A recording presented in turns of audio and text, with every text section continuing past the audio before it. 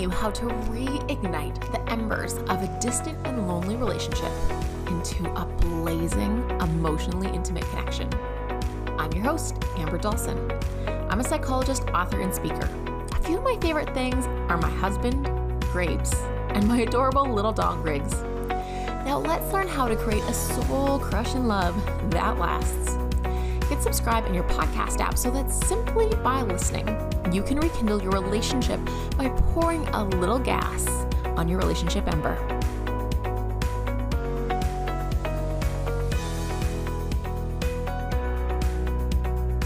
This podcast is for informational purposes and should not be misconstrued for specific relationship advice. For advice for your specific relationship, seek a local couples therapist for relationship counseling or couples therapy. So I'm coming on right now to add a quick disclaimer to this podcast. I recorded this episode before Love is Blind season 3 finished airing. I have hummed and hawed about whether or not to even post this episode or take it down.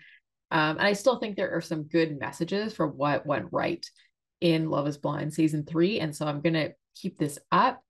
But I just want to also state, I don't condone behaviors that are also going on in Love is Blind season 3.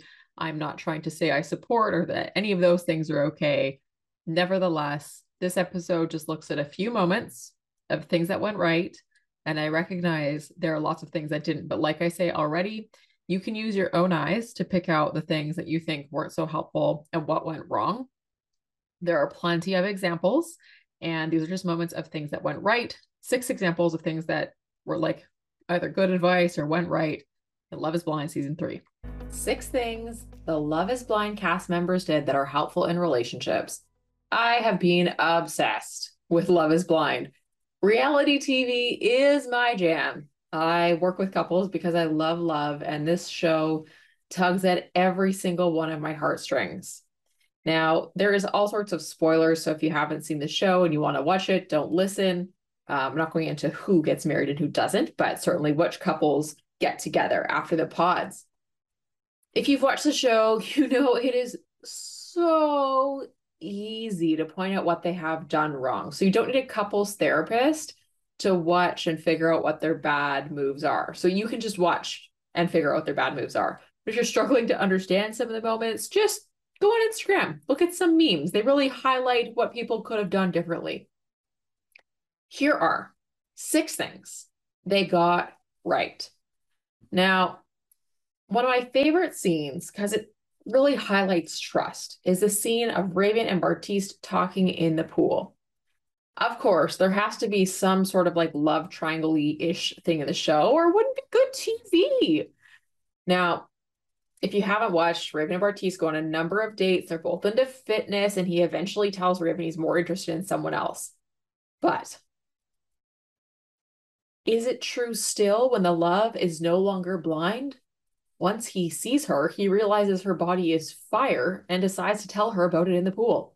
She initially takes a compliment from him, but as she continues, instead of engaging in the flattery and flirting back, she talks about her connection with SK and how pleased she is with her choice. So this matters for trust, because if we think about how trust is built, trust is made up of honesty, transparency, ethical actions, proof of alliance, and accountability. At least that's what I've learned from my work from the Gottmans. So in this pool scene, she is showing both ethical actions and proof of alliance. She's saying, hey, I'm with SK, that proof of alliance. He is my team, with or without me physically, with or without him physically at her side.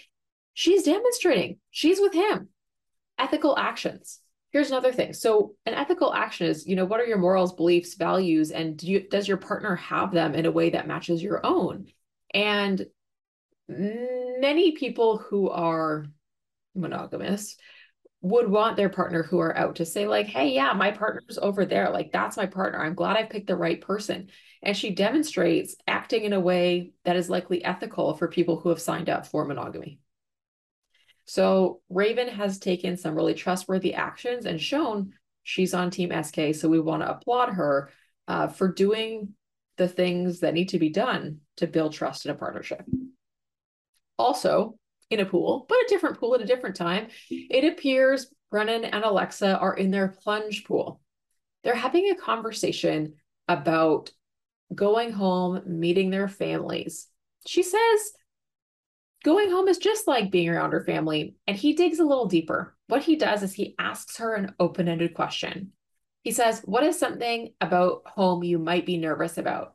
He asks her a question to open up her heart. And then when she answers, he demonstrates he's got it by validating and summarizing and even adding a little to what she is saying. So building love, one of the foundations for emotional intimacy, building love, is what is called building a love map. What a love map is a deep knowledge of your partner's inner world. We develop a love map by asking questions and remembering the answers. This shows you care. And Brennan does a great job of asking more questions, showing his engagement, demonstrating that he cares about her. And we see that all through the show.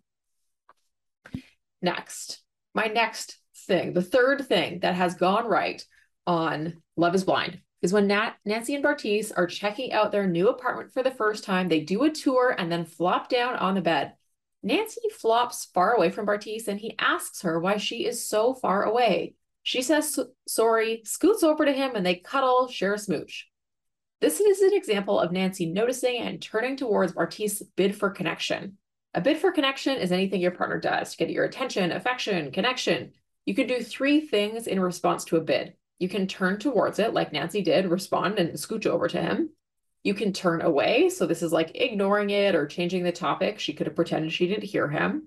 Or she could turn against, criticizing, being full of contempt or defending. She could say, well, why are you so far away? Or I'm not far away. What's wrong with you? Why are you being so needy? That would be turning against.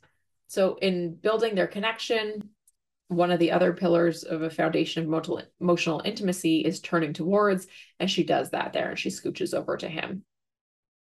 Vanessa Lachey also talks about bids for connection and gives the contestants or cast members or lovebirds, whatever we might call them, some great advice after their honeymoon before they head out into the real world with their new fiance. They're all sitting at the resort, I think, and she cracks a joke about when they give them their phones back.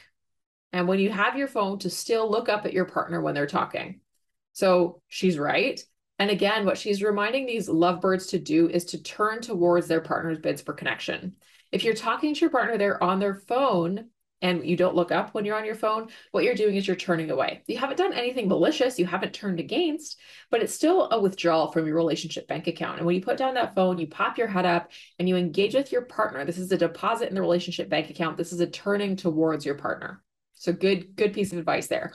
When your partner is talking to you, look at them, even if you're on your phone. Even if it's to say, hey, I need a second, let me finish this message. Then I'll give you my full attention.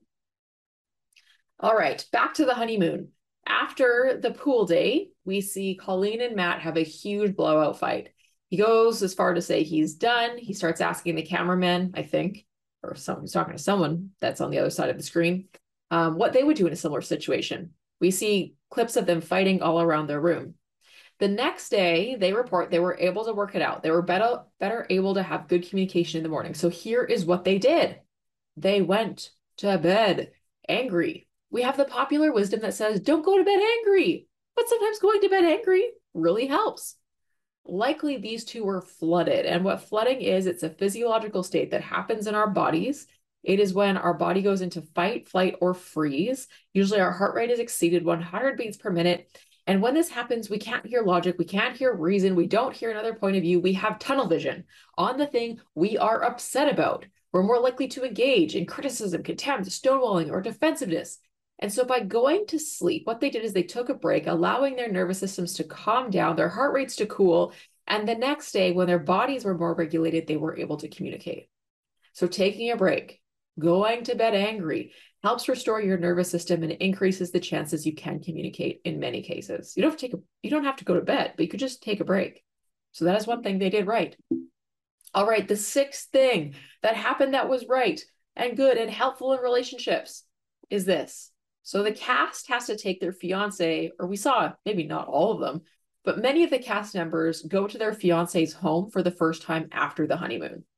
Now, it was clear on the honeymoon, and maybe even in the pods, that Zanab and Cole have some differences in how they keep their homes. I think Cole mentioned in the pods that maybe he didn't have all of his furniture. We certainly see when they get into their new place that he's stoked about the luxurious carpet. And Zanab, she knows where she wants her towels to go. They have some differences in how they keep their homes. I think I read or maybe watched that Cole said the power was out when he was getting ready to get on the show. So, he didn't leave his place in the best shape. When they enter Cole's place, he's got his hands covering her eyes and he's trying to find a good place for her to look that maybe was a little more tidy. He maybe kind of found one. Anyway, when she does look, it's pretty clear they have differences in their standards for housekeeping. And after getting a tour of Cole's place, eventually they have a scene of Zanab just sitting in his place and talking about what she's seen. And this is what she says. She says, "This is not what our home would be like, but that's the man I love, you guys. So I guess I just have to deal." She's right. All partners come with problems. Choosing a partner is choosing your problems. You're going to be different. So it's fairly common in couples therapy. I see this all the time. Couples having different standards in house cleaning. Now, it's nice if you can just have acceptance, just straight acceptance for who your partner is, acceptance and all. But sometimes it's just tolerance. Sometimes we just need to tolerate the things about our partner we cannot change. And that's going to help us have a better relationship. It doesn't mean that you can't ask for change in some things and voice your concerns. Of course you can do that. But some things in our partnership, we need to just accept or tolerate because choosing that partner means choosing problems. All right, those are my 6 relationship education moments on Love is Blind about what went right, what they did well, that is relationship promoting behavior. I can't wait to see next week at the point of this recording.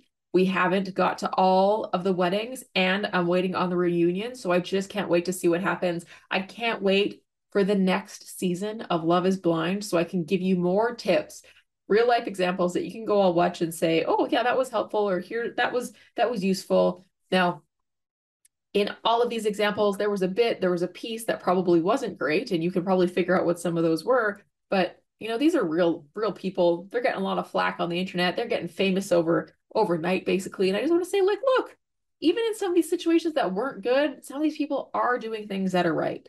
And so what can we build on in our relationships, and what can we look at in our relationships that are going right too? And how can we build on the positive?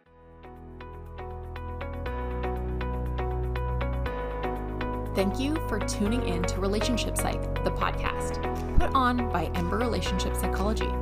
If you're looking for more free relationship help or advice that comes straight from the couples therapy room, check out the free resources and the blog at www.emberrelationshipsychology.com.